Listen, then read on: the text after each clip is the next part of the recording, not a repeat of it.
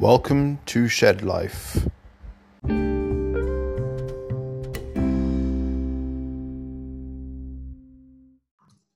right, Mr. Chinar Axon, thanks very much for coming to the Shed, mate. How are you? Good. How are you? Thanks for having me. Yeah, brilliant. Thanks very much. Mate, let's start with a little bit of an introduction. I've read your bio on the Democracy at Work, and it's a fascinating one, really intriguing stuff. Would you mind just giving us a brief overview of your sort of background, personal and forgotten the word, business or activities, all that stuff? Sure. Yeah, no worries. So a little bit of, I guess what I do. I'm Turkish. I'm Turkish American. I live in DC, Washington DC. My daytime job, I primarily work in aid and relief work for various international donors and donor agencies like USAID, UNDP, DFID, DFAT, primarily in the area of small and medium enterprise development. So helping those small and medium enterprise companies be able to grow and generate employment in a lot of countries around the world, sub-Saharan Africa, the Balkans, some places in Southeast Asia as well. I'm a social and economic justice activist. I have been for a while, so that's something I'm quite passionate about. I'm also the founder of the local chapter of Democracy at Work, which is basically an organization which promotes worker co-ops and worker ownership models. In the US and elsewhere. And I'm also the co-host of All Things Co-op, which is a podcast, which is promoting, again, the idea of worker ownerships through various activities, generating democracy at work, promoting that through the podcast with various guests over 3 seasons. So that's me in a nutshell. Yeah, that's intriguing stuff. Very intriguing. Yeah. So before we get to the professional aspect of what you do, which is the word I was looking for before, I couldn't think of it. just a brief question, just out of interest. Could you name maybe some of like the major differences you've realized between growing up in places such as Turkey and maybe US and United Kingdom? Yeah, major differences. Well, I mean, there's a tremendous amount of differences between, I guess, Turkey and those 2 other countries. And, the time at which I was growing up had experiences there. I mean, first of all, Turkey is a developing country. It still is a developing country, even though it's not as poor as some of the places I worked through some of my aid and relief program work. But yeah, it's very different in that sense than from the UK, obviously, and the US. Some major differences with regards to that, I think, is in Turkey you have a little bit more focus on kind of a homogeneous cultural society, which obviously in the UK and the US is quite heterogeneous, much more diverse.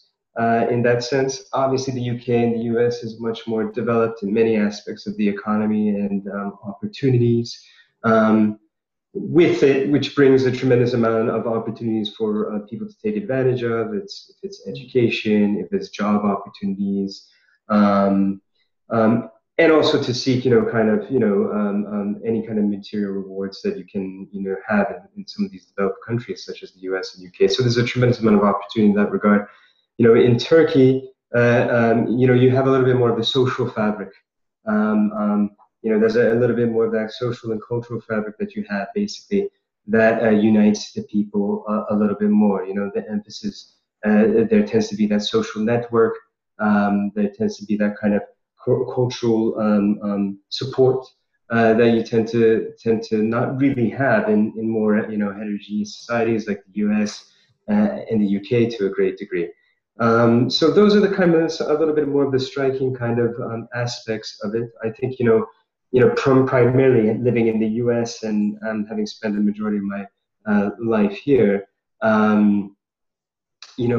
America's outlook to the rest of the world in the way it engages the rest of the world is, tremendously different than what you would have in Turkey, which is more focused on basically its own national domestic politics and immediate regional issues and challenges that it's facing. Whereas in the US, you're primarily part of more of an imperial system that has much more of a outlook in a sense that's international, so we could say to some degree, but also much more of an imperialist point of view, in which in way it interacts with other countries in the developing world, primarily, but also with other countries within Europe and other developed countries within Asia. So there's a lot of differences. There's a lot of, we could go on for forever on those kinds of things. Sure. But, in one way or another, I think having lived in, various countries or growing up actually, because that leaves your mark on various countries, it changes your perspective and how you definitely see the world. I think what it does to a great degree is, in my sense, you don't really become fanatical about one or the other, right? You're always kind of stuck between two cultures and two countries. And so, which can be, there's some negatives with that, but I think some of the positives with that is that you can see both the good and the bad in both of those, in both societies. So it gives you a little bit more of an objective perspective. Yeah. At least it's given me that, Yeah. Absolutely, very well said. I agree with that sort of multiple perspective that you gain from that. That definitely makes sense. Just staying on that topic just for one more quick question. You might have touched upon it in your answer, but just to clarify, what's some maybe like the more personal thing that you've missed as opposed to like being in the United States now, but being back in, let's say, Turkey, for example? What's one of the major things that you couldn't take with you or couldn't bring that with you, whether cultural, or anything individually?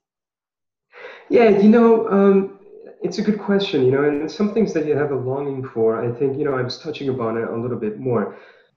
For all of its pros in the US, there is this kind of factualization that you have here, basically.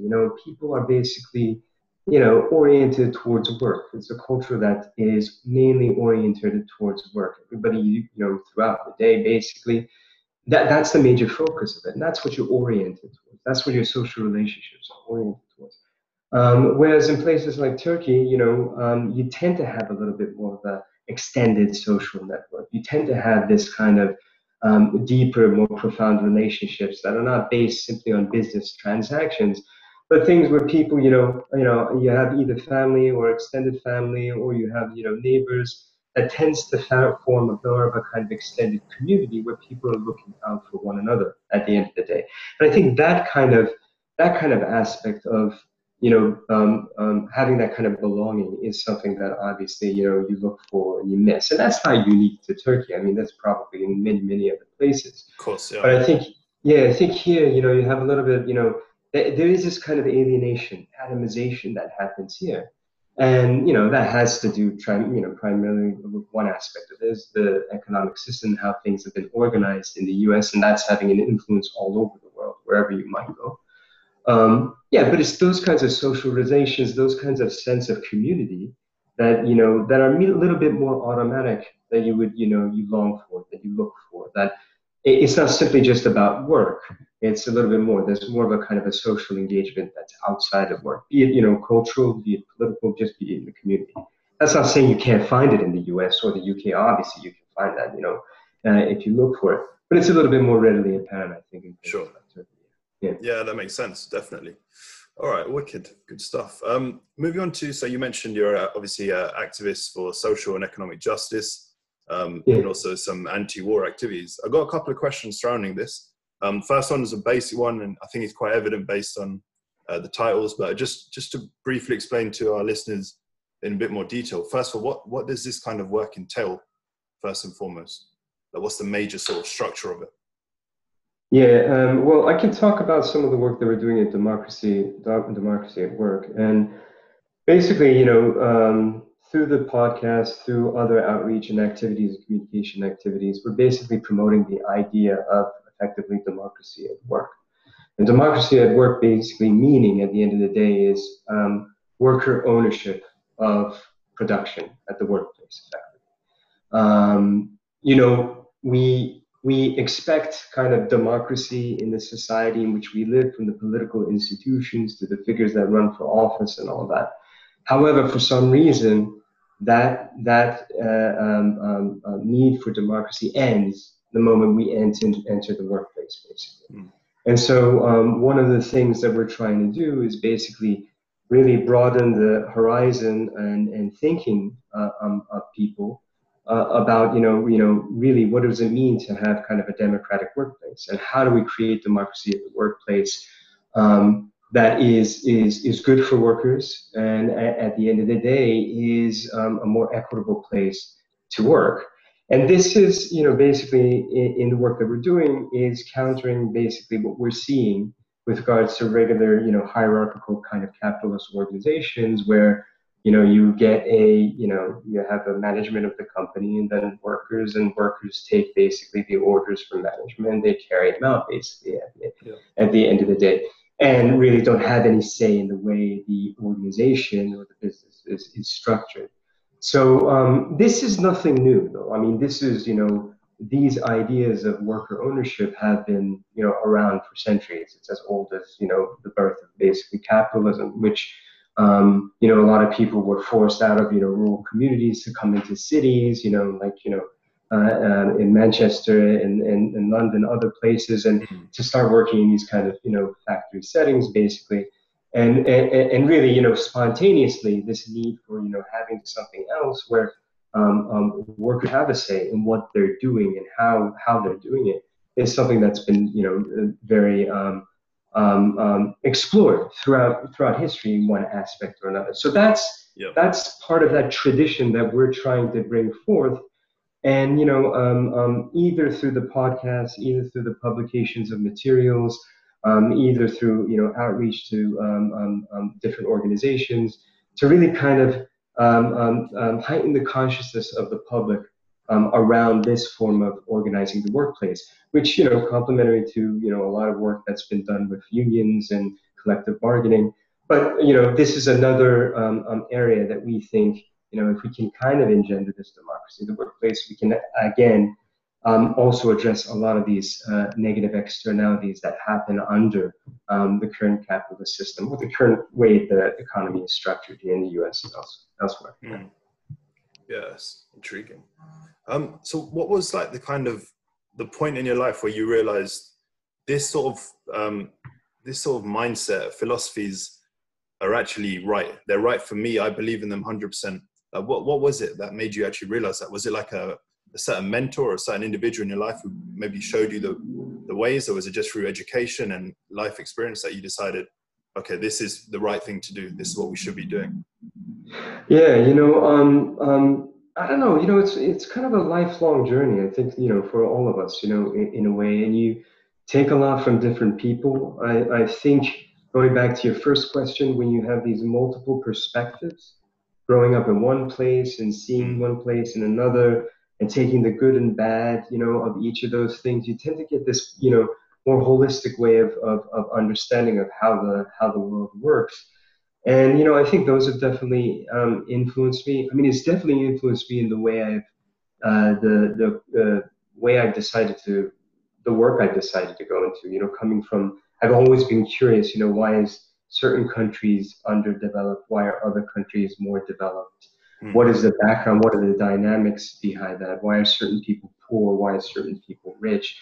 So I think there's that background. Obviously, family members, my parents obviously having a perspective have obviously influenced me. But also I just, growing up and seeing different models of how societies can be organized has really led me to this point. And definitely, when you saw alternate visions in which societies were arranged, like socialist countries, like in the Soviet Union or Cuba or Vietnam or other places, you could see, well, there's some positive aspects of that. There's some negative aspects, similar to here in the UK, right? You see positive and negative aspects of that. And you learn from those kinds of things. But I think that international perspective definitely allowed me to really want to explore these various models and then see what else was possible and what was a possible alternative. Living in the U.S., basically there's always been one perspective here, one perspective, and that's been neoliberal kind of capitalism for the last 40 years since Reagan, the Reagan-Thatcher era, basically. And that's just been the only thing that's ever been discussed. But there's all these, other societies that have been experimenting with different ways of how do you, reorganize or organize a society.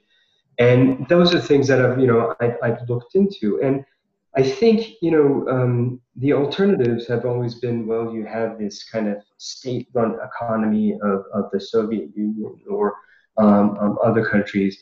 Or then you have the social democratic economies of the Scandinavian countries and what have you. And each of those things, noticing that there's pros and cons for each of those things led me to this kind of, I guess, this journey at the end of the day about really thinking about, well, what really matters? Where are we spending the majority of our time? Where do we spend the best hours of our days, basically during the week as adults, right? And we spend it at our workplace. But then coming to this realization, well, you're spending it at your workplace, but then you don't have any say in how the workplace is organized. You don't have any say in how profits are distributed to workers. So realizing, I think it's this journey of going through this kind of process of analyzing, seeing various different models, but then coming back to the basics at the end of the day. Okay, well, what I make and what I do on a daily basis defines who I am. So why not have a say in that?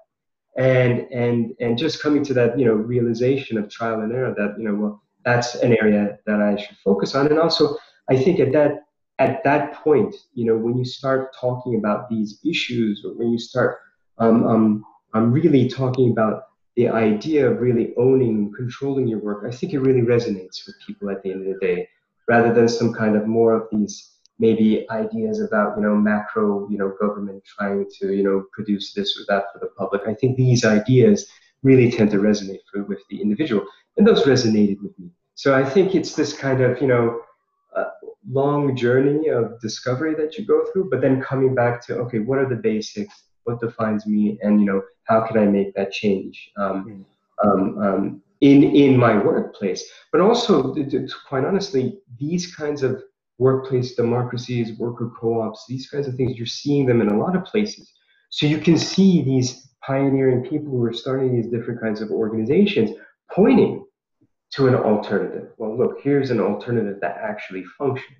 And so that also is very, very tangible and very compelling to me as well. Just on that last point, isn't it easier when you're sending out a message of, like you said, co-ops and, all these kind of different ways of working? Isn't it easier to sort of set it up for companies which either don't exist or are small enough to make and affect change? But there'll still always be those big corporations at the top who will still control the majority of, like, the economy and the workers, because they'll attract so many with their, high paying jobs and all that. So how can you make that much change when, the top ones are really controlling a lot of everything? Yeah, no, that's a really good job, and a lot of them are controlling a lot of things. But I think you might have heard about this example about Mondragon, which is a Spanish worker co-op. Right. It's, I think, the 10th largest employer in the country, or maybe the 10th largest company in the country. It's got thousands of workers, but it's a worker co-op. Okay. And they started out of nothing, basically. This was right after Franco, right after the fascist regime of after Franco, or maybe not before, actually. It was Father Arizmendi in the Basque region started this company in the middle of nowhere, basically. It was in the Basque region that had been basically bombed to smithereens by the Franco regime. And with poor people in the community, they realized, well, no one's coming here. No one's going to come and bring any services here. They started to build this company. They bought this cooperative. And now it's one of the biggest cooperatives in the world. It has a university, it has a bank, it does IT work, it does all this kind of software engineering. It's pretty amazing. in its scope. So yes, you are, but that's an exception. You are right. That's an exception. It tends to be a lot of the worker co-ops that we're seeing tend to be much smaller in size and not as big. They're not the big corporations and companies, obviously, and they can't compete with those big corporations and companies. But what you see a little bit more is that out of necessity, people are moving towards the worker cooperative model at the end of the day.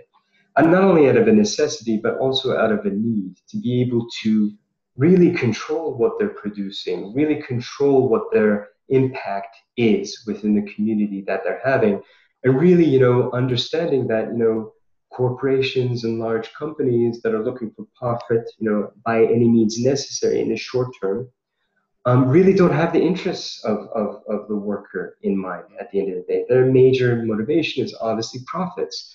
And they'll go about doing that by whichever way they can, which is basically if they can outsource, production to wherever labor is cheap, they'll go ahead and do that. If they'll use a technology that's going to destroy the environment in which a lot of workers living in, they'll go ahead and do that. And they'll fire workers at will. So all of these things, and in the current pandemic, and the crisis that we're seeing, which is revealing this even more so as people become more and more unemployed, there's this need and necessity that people are seeing. And in our podcast, while we're talking to all these people on All Things Co-op in these various communities in the US, you see this kind of communities organizing around the idea of, okay, let's if these services aren't coming and nobody's coming to help us, then let's do it ourselves. If we need this kind of service, let's put it together ourselves. If we need this kind of thing, let's do this ourselves. And you're seeing this kind of more grassroots movement towards that. Going to your question though, yes, what also we're seeing is that there are tons of jobs, companies, that are now, these baby boomers are retiring, these people in their 60s and 70s are retiring, and they don't know what to do with their jobs. So normally what you would do is basically, well, I'm just going to close it down and I'm going to sell off the pieces of whatever I have, machinery, to my, whoever wants to go ahead and buy it, right? Yeah. But now what's happening is through a lot of different community organizations and employee ownership programs that are either promoted by the municipalities. So you have a lot of progressive municipalities that are doing this. A lot of companies are now being converted into worker co-ops. So you're working with these people who are about to retire, and they're given the option, wait a minute, do you ever think about, selling it to your workers? Mm-hmm. And then putting these kinds of, technical assistance, support programs, mechanisms around to allow a lot of these owners to be able to do that. And in that instance, actually, it's much easier rather than starting maybe a company from scratch sometimes. But in that instance, to be able to really provide the technical assistance for these companies' owners to convert into worker co-ops is something you're seeing more and more. And those owners also seem to have an interest in that as well. So it's something that you get to, not only do your workers at the end of the day benefit from this, but also the company stays in business, and also the legacy of that owner continues to an extent. So yes, there are different models that are emerging, but I think there's this, and particularly right now, as we're seeing the limitations of the current economic system, I think you see this tendency more towards an interest or a heightened consciousness around worker co-ops. Awesome. Yeah, that makes a really good point. Just going back to, you mentioned the pandemic, obviously that is the forefront of everyone's mind at the moment. If we could just talk to you about your thoughts on sort of where do you see this going in terms of economic challenges for, let's say, USA or UK, if you have more knowledge on that as well. And how much do you think this is an opportunity, like you touched upon, for these worker co-ops and stuff to really get involved and for people to just change their mindset a bit, because they realized the current way didn't work during the pandemic when everything was sort of up in the air. Do you know what I mean? It's a good question. It's on everybody's mind, obviously.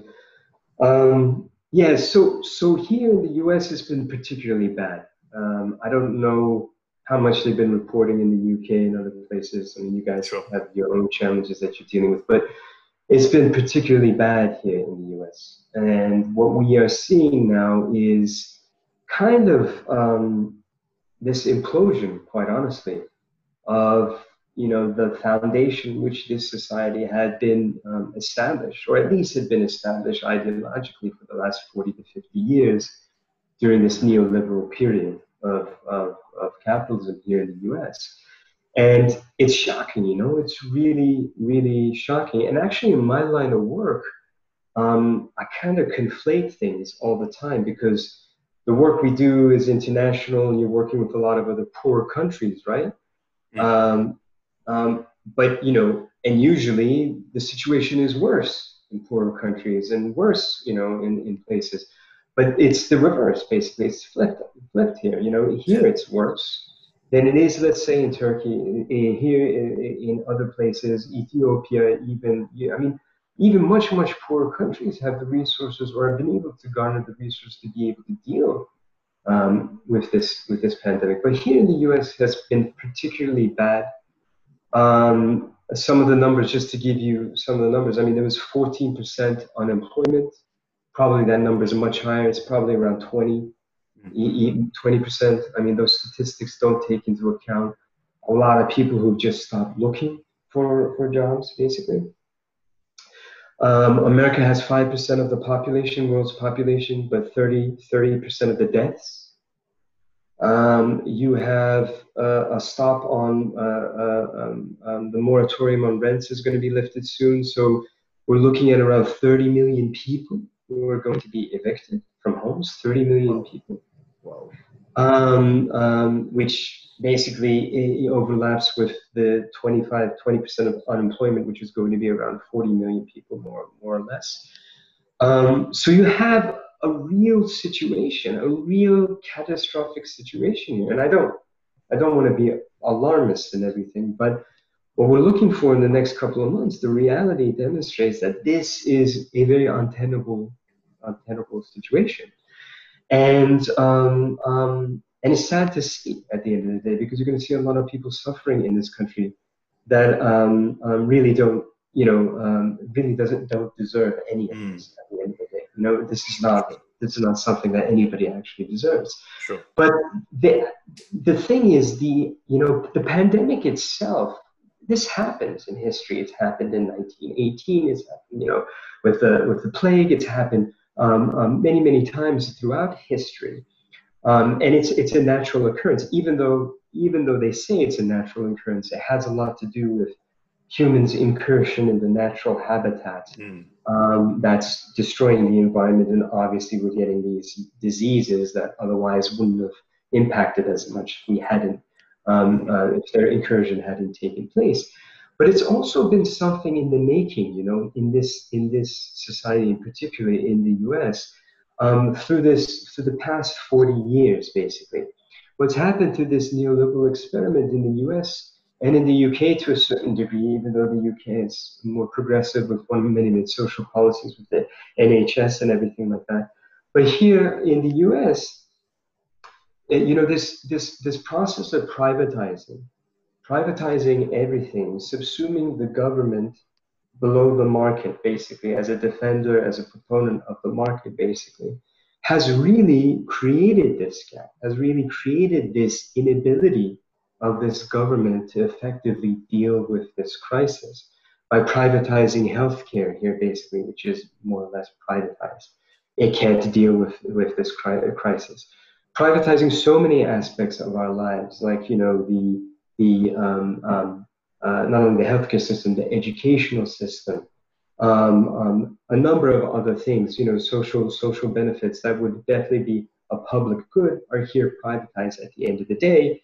And the society itself cannot cope with a shock to the system. That's the problem that we've come here. Now, I don't want to say that everything was rosy before here, before this.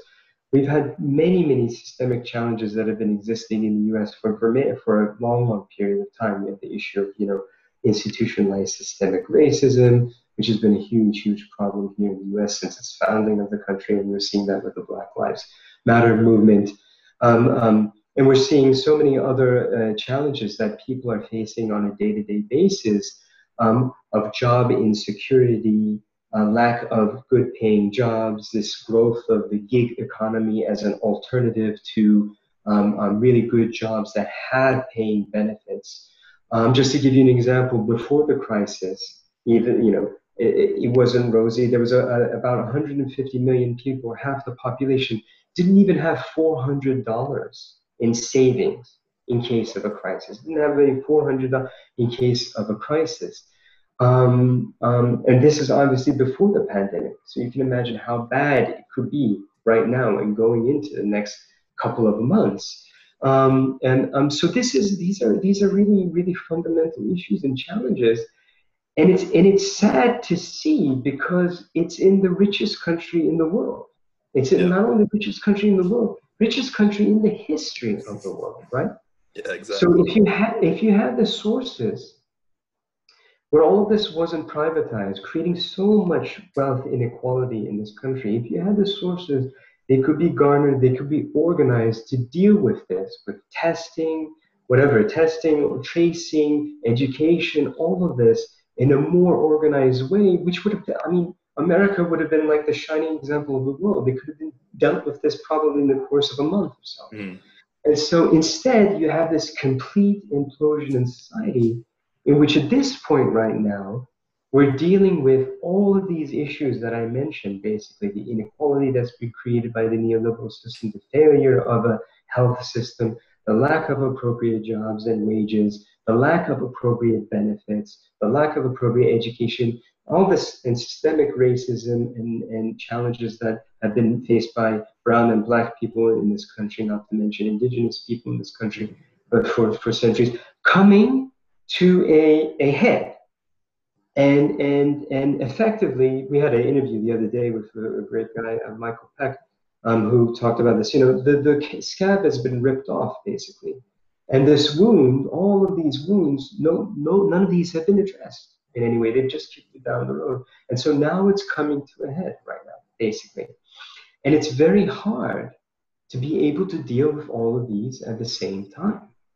So what I see is, we're in for a bumpy ride here in the US. We're in for a bumpy ride, especially in the coming months, as these government programs, as pathetic as they were to help workers, are lifted with regards to supplemental income and all these moratoriums that they have put placed on rent and mortgages. And I think what you're going to see is civil unrest to a certain degree. The Black Lives Matter movement that's been happening is an indication of that. Obviously, that's a lot of pent-up frustration, very, very obviously well-founded.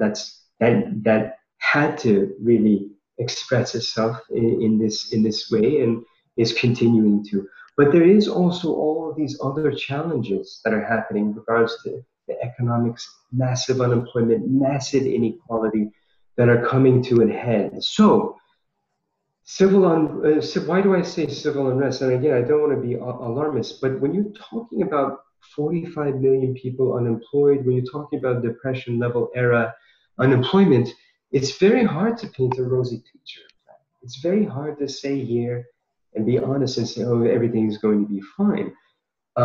People are going to have to do something, and hopefully it will be organized and it will be productive, in the sense that people understand that yes, there's all these challenges that need to be dealt with, but hopefully in a unified, organized manner.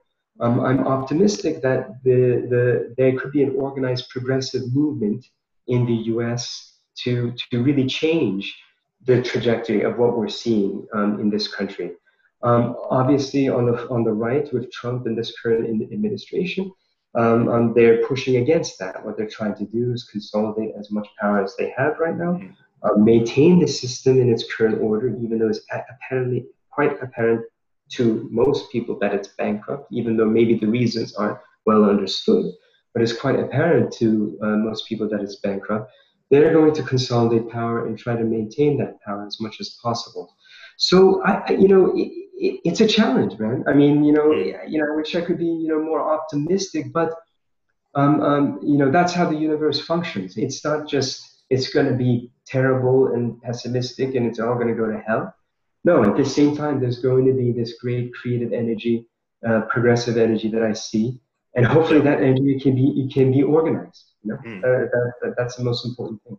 Yeah, no, absolutely. I was just picking up on one of the last things you said. Yeah, the need to sort of mobilize a progressive movement, kind of. Do you see that happening though? Any time in the near future, based on what's going to go on in November with the two sort of candidates in charge.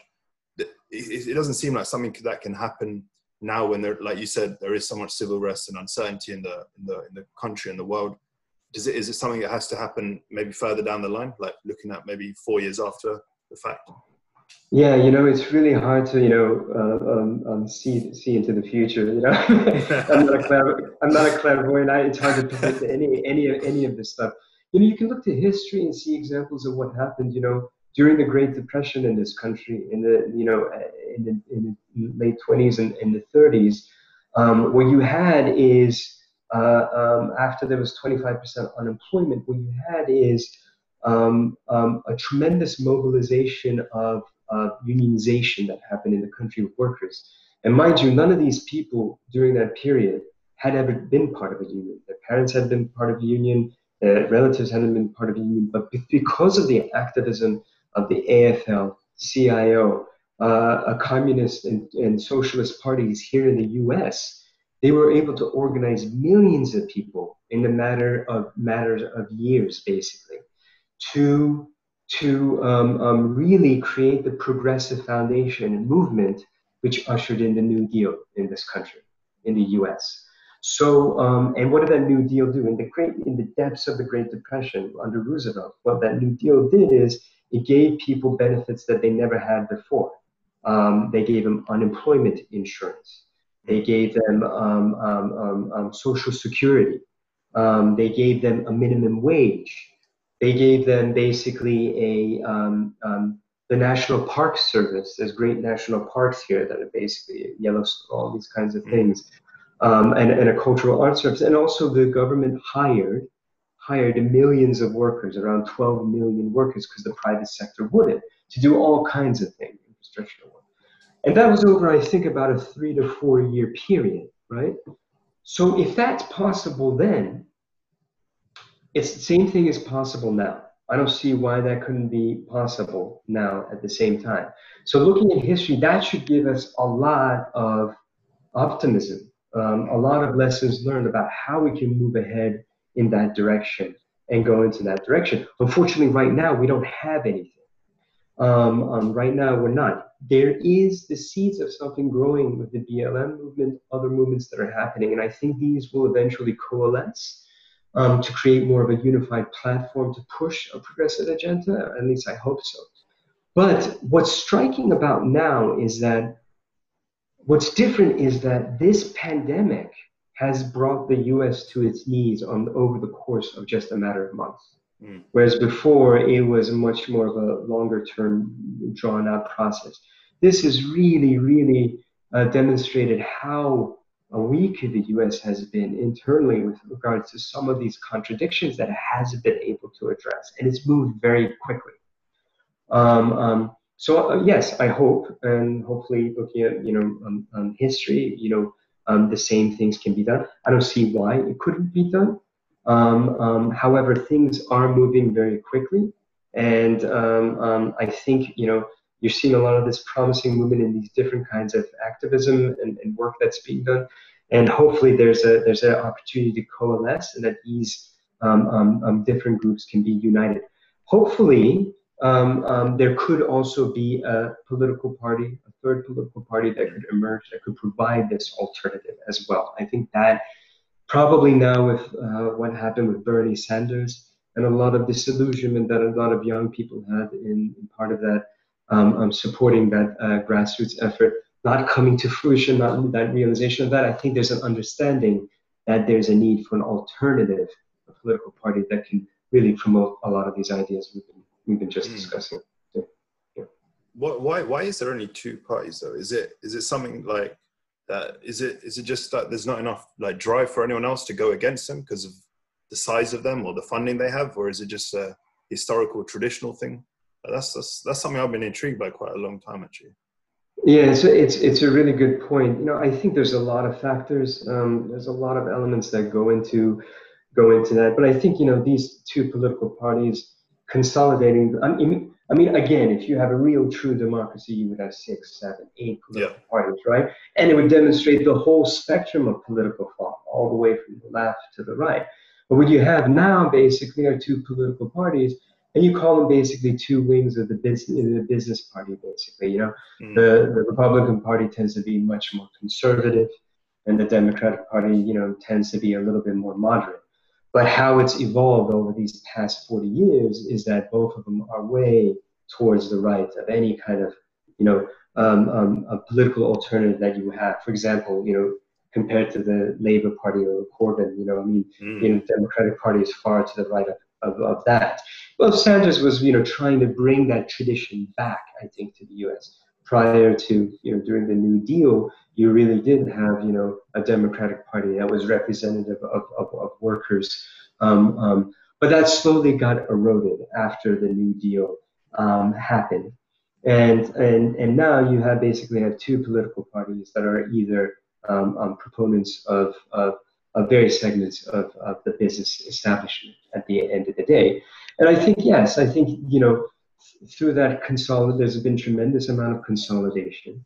And there's been seeds of hope, though, that there could be a voice for more progressive voices within the Democratic Party, as you saw with the Sanders campaign, which is very important, by the way, because it brought up, not that Sanders is tremendously, you know, progressive. I mean, he's quite, you know, moderate in some of the ideas that he was espousing, probably very moderate for Europe, quite honestly. But a lot of the issues that he was expounding, but they were quite in line with what had happened, you know, with the New Deal that had happened in this country. He just wanted to really reclaim that legacy and build upon it a little bit more. So yes, and there has been those aspects to reform the Democratic Party, and I think that's been a very good, because what that campaign was able to do was bring these issues and bring these ideas back on the table. And opens people's minds about, wait a minute, there are alternatives out there. It doesn't have to be like this. It doesn't have to be this unequal. We don't have to suffer and die because we can't get appropriate medical attention. We can have one of the best public health systems in the world. All of these things that were being espoused through that campaign are kind of reclaiming a little bit of more of that progressive ideology within the Democratic Party. But at the end of the day, also these parties have co-opted. They have to tend to have co-opted any kind of real leftist or progressive movements in the country. They tend to co-opt it and then dilute it all the time. So yeah, through a very long established history, they've been able to control basically the political system and co-opt alternative voices at the same time. And they've also, what's happened, what's given them a lot of strength is that they're primarily been supported by these major corporations and companies, which you alluded to in the beginning, basically. The corporations understood that long time ago, basically, well, ostensibly, the political scene, ostensibly, since it's supposed to be democratic, is the only scene in which a corporate power could be contested, right? Through politics, and through activism, and through creating alternative political voices and parties.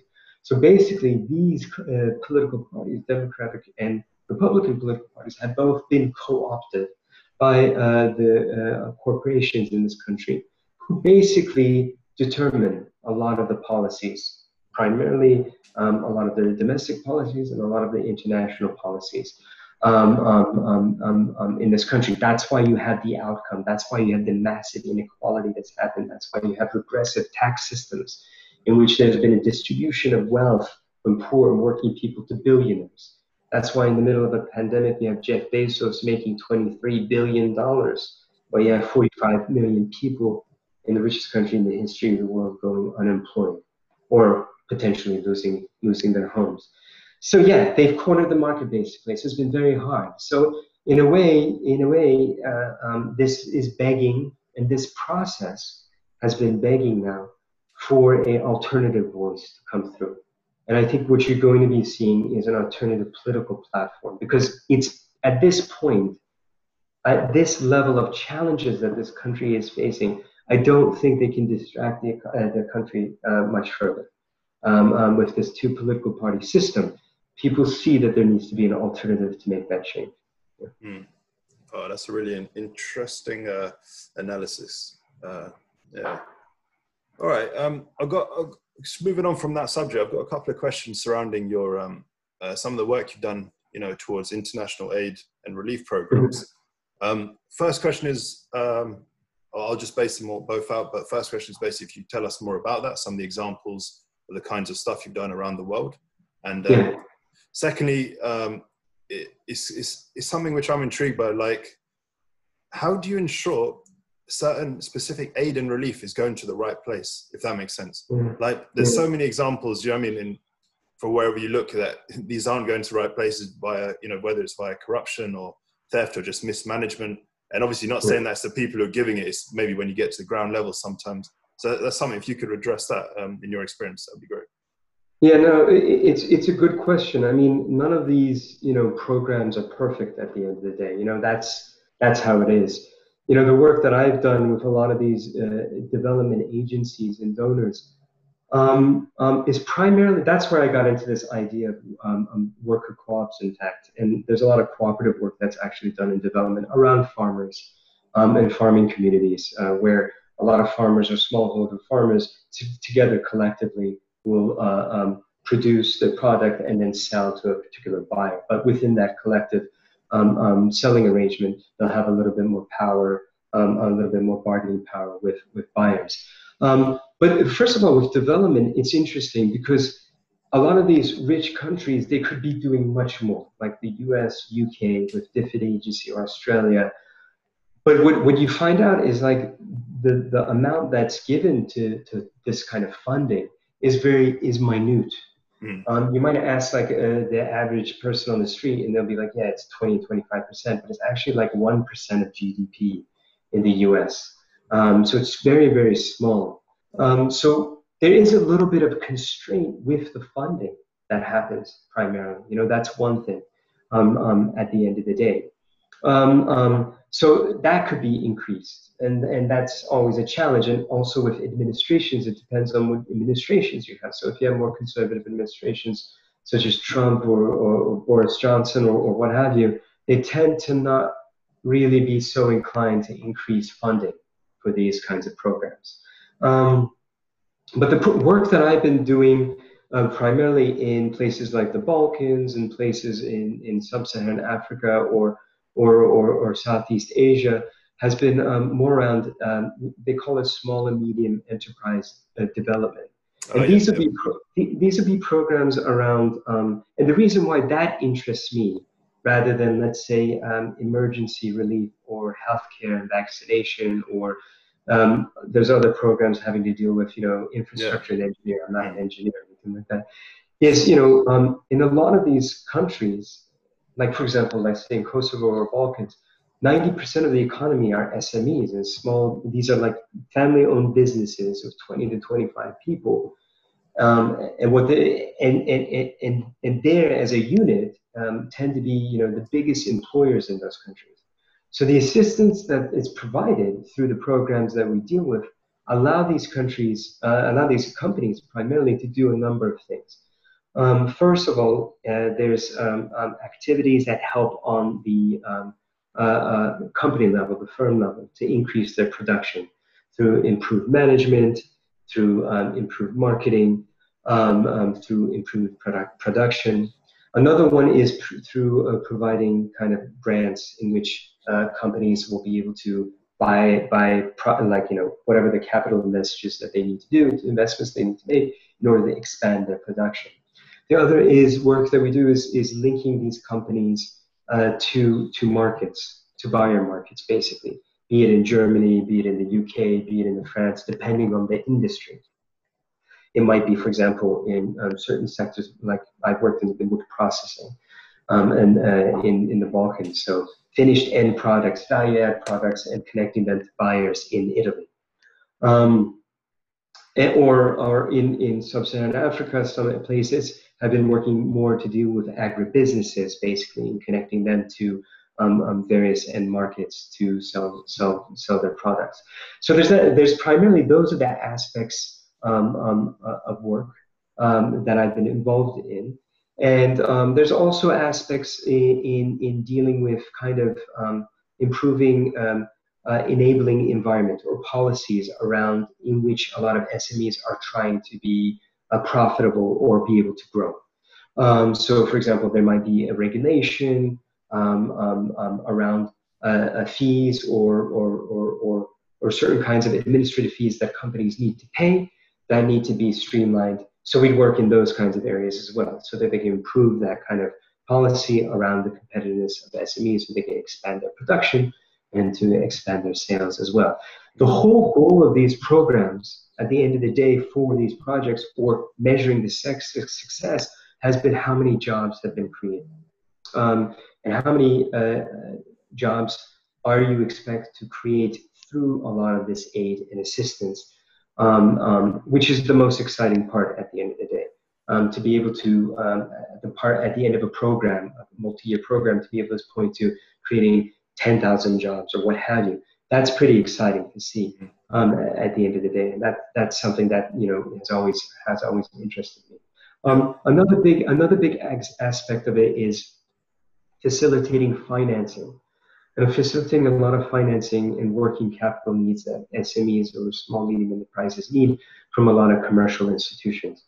A lot of these banks, a lot of these institutions aren't willing to work with SMEs, or they don't know them or they don't understand. So helping them put together business plans, helping them work towards connecting them to banks, helping banks with maybe innovative ways of buying down their risk so that they can lend to SMEs is another area that we've worked in. Going back to your issue of corruption, the programs I've worked with haven't dealt with more. It's more on a little bit more of a company-by basis. Yeah. There are those bigger programs that will lend to a government institution that deals with a certain thing and then find themselves in certain challenges, or bigger companies. But these are much more, there's a much more supervision that's done, and it's much more on a transactional basis with individual companies in a sector. That makes sense. Just going back to what you said about some of these countries, where you said the SMEs are kind of like, they make up the bulk of the businesses within that country.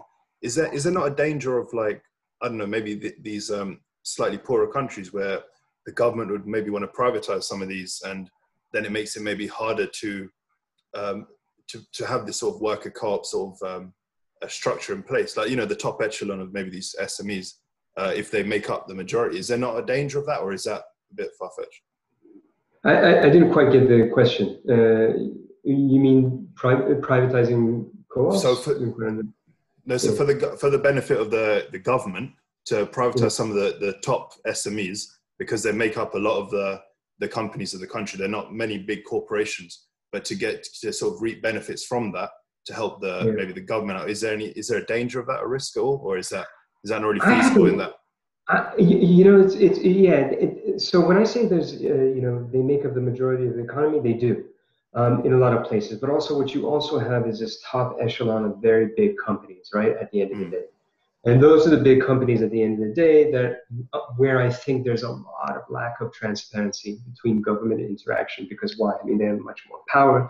They have more power with lobbying. They have more power in the corridors of politics than you do with the SMEs on a lower level. So you don't really see this kind of interaction. In fact, what you do see at the end of the day is a lack of support, is a lack of concern by these governments for a lot of these SMEs. Okay. What's interesting is that you have these micro enterprises. I don't know if you've heard about these. They're like one or two people, They're very, very mom and pop shops. Okay. And maybe they're really, really prevalent that term had been more popularized in Southeast Asia, in Bangladesh, in India. We have like, two people working in something as a tailor or something like that.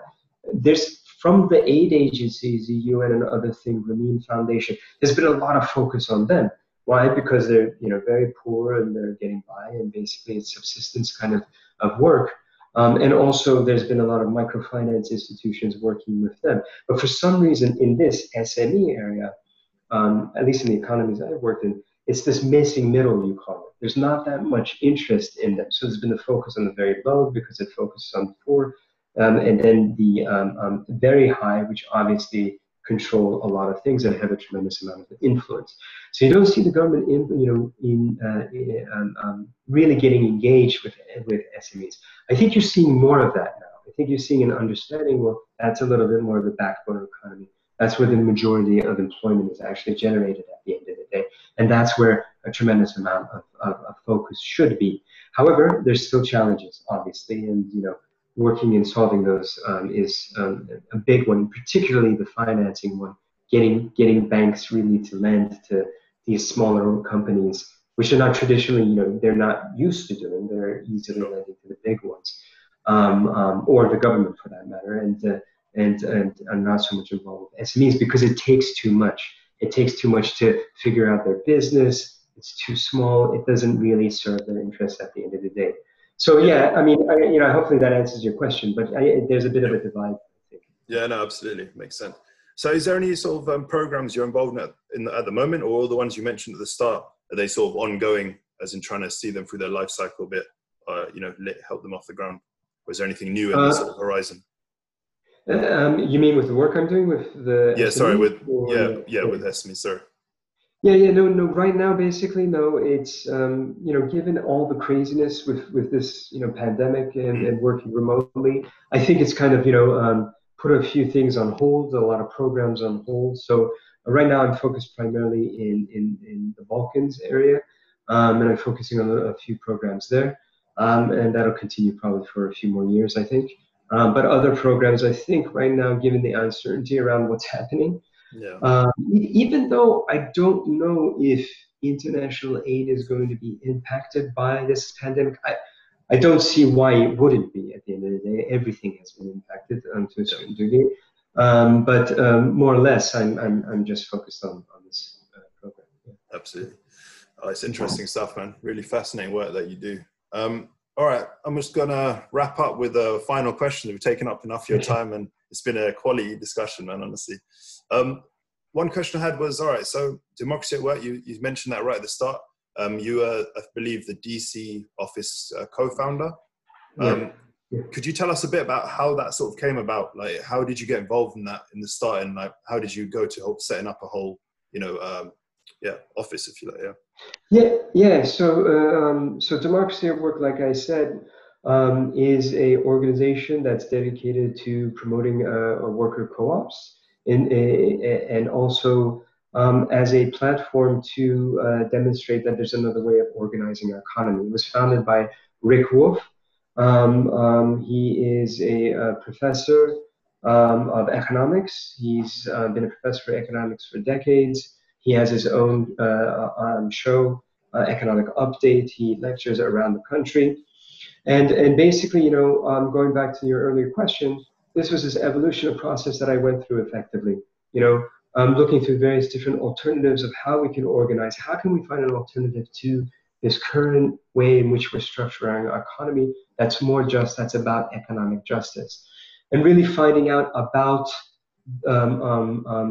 Democracy at Work through participating in the Occupy movement in 2011 after the financial crisis that happened, the great financial crisis that happened, and then really stumbling on the work that Rick Wolff had been doing in this area, which soon after he started Democracy at Work.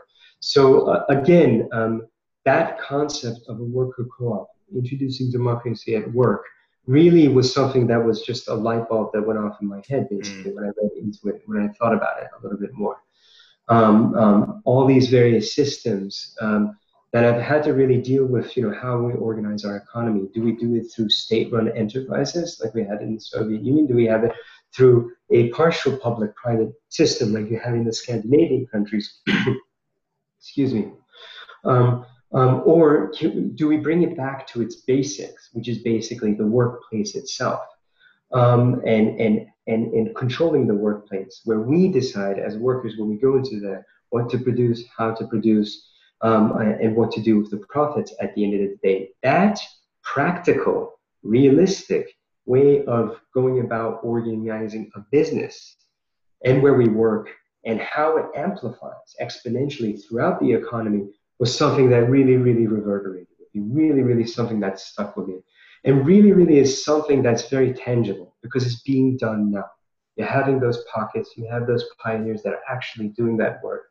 And there are a lot of other people in communities right now, which are disconnecting from this current system because of the place that we're in, that are looking to doing that.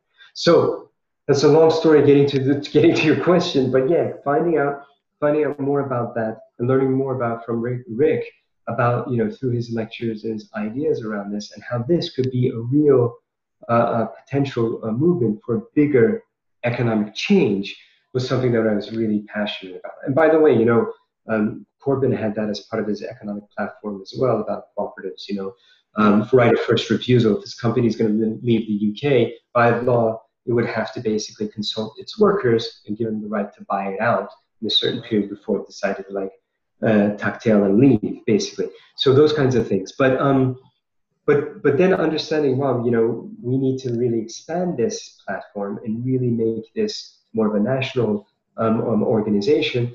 I felt compelled with other people here within the progressive scene to start this organization here in DC.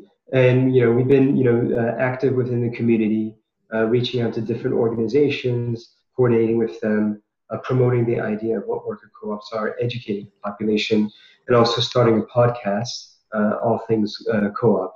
Which is especially actually, given it's very hard to do these, during the pandemics with social, distancing, very hard to put these things together. It's actually been really helpful now, because now we can reach out, like you've been reaching out to me, to do this podcast and educate more people who are at home about the idea of worker co-ops. So hopefully, that's it. Hopefully we can expand into bigger things and promote the idea throughout the country. And we do have other chapters around the world, so hopefully we can do a little bit more globally too. Yeah. Sounds good, mate. Absolutely incredible stuff. Really intriguing talking to you. Thanks very much for coming on, and we hope to speak to you again soon. Just before we let you go, why don't you just tell our listeners where they can find All Things Co-op podcast? Give it a listen themselves. Yeah, so we have a podcast and we also have a video. All you need to do is go to democracyatwork.info and you'll be able to find All Things Co-op as one of the podcasts. There's a couple of other podcasts and video updates that are provided by Rick Wolf. There's Economic Update, and there's the Anti-Capitalist Chronicles, which is by David Harvey, and then All Things Co-op as well. So please go to the website, democracyatwork.info. Awesome. All right, Mr. Chinar Akson, thank you so much for your time. It's been a pleasure. All right, thank you for having me on Shed Life. Good luck. Cheers. All right, people, stay safe. Bye-bye.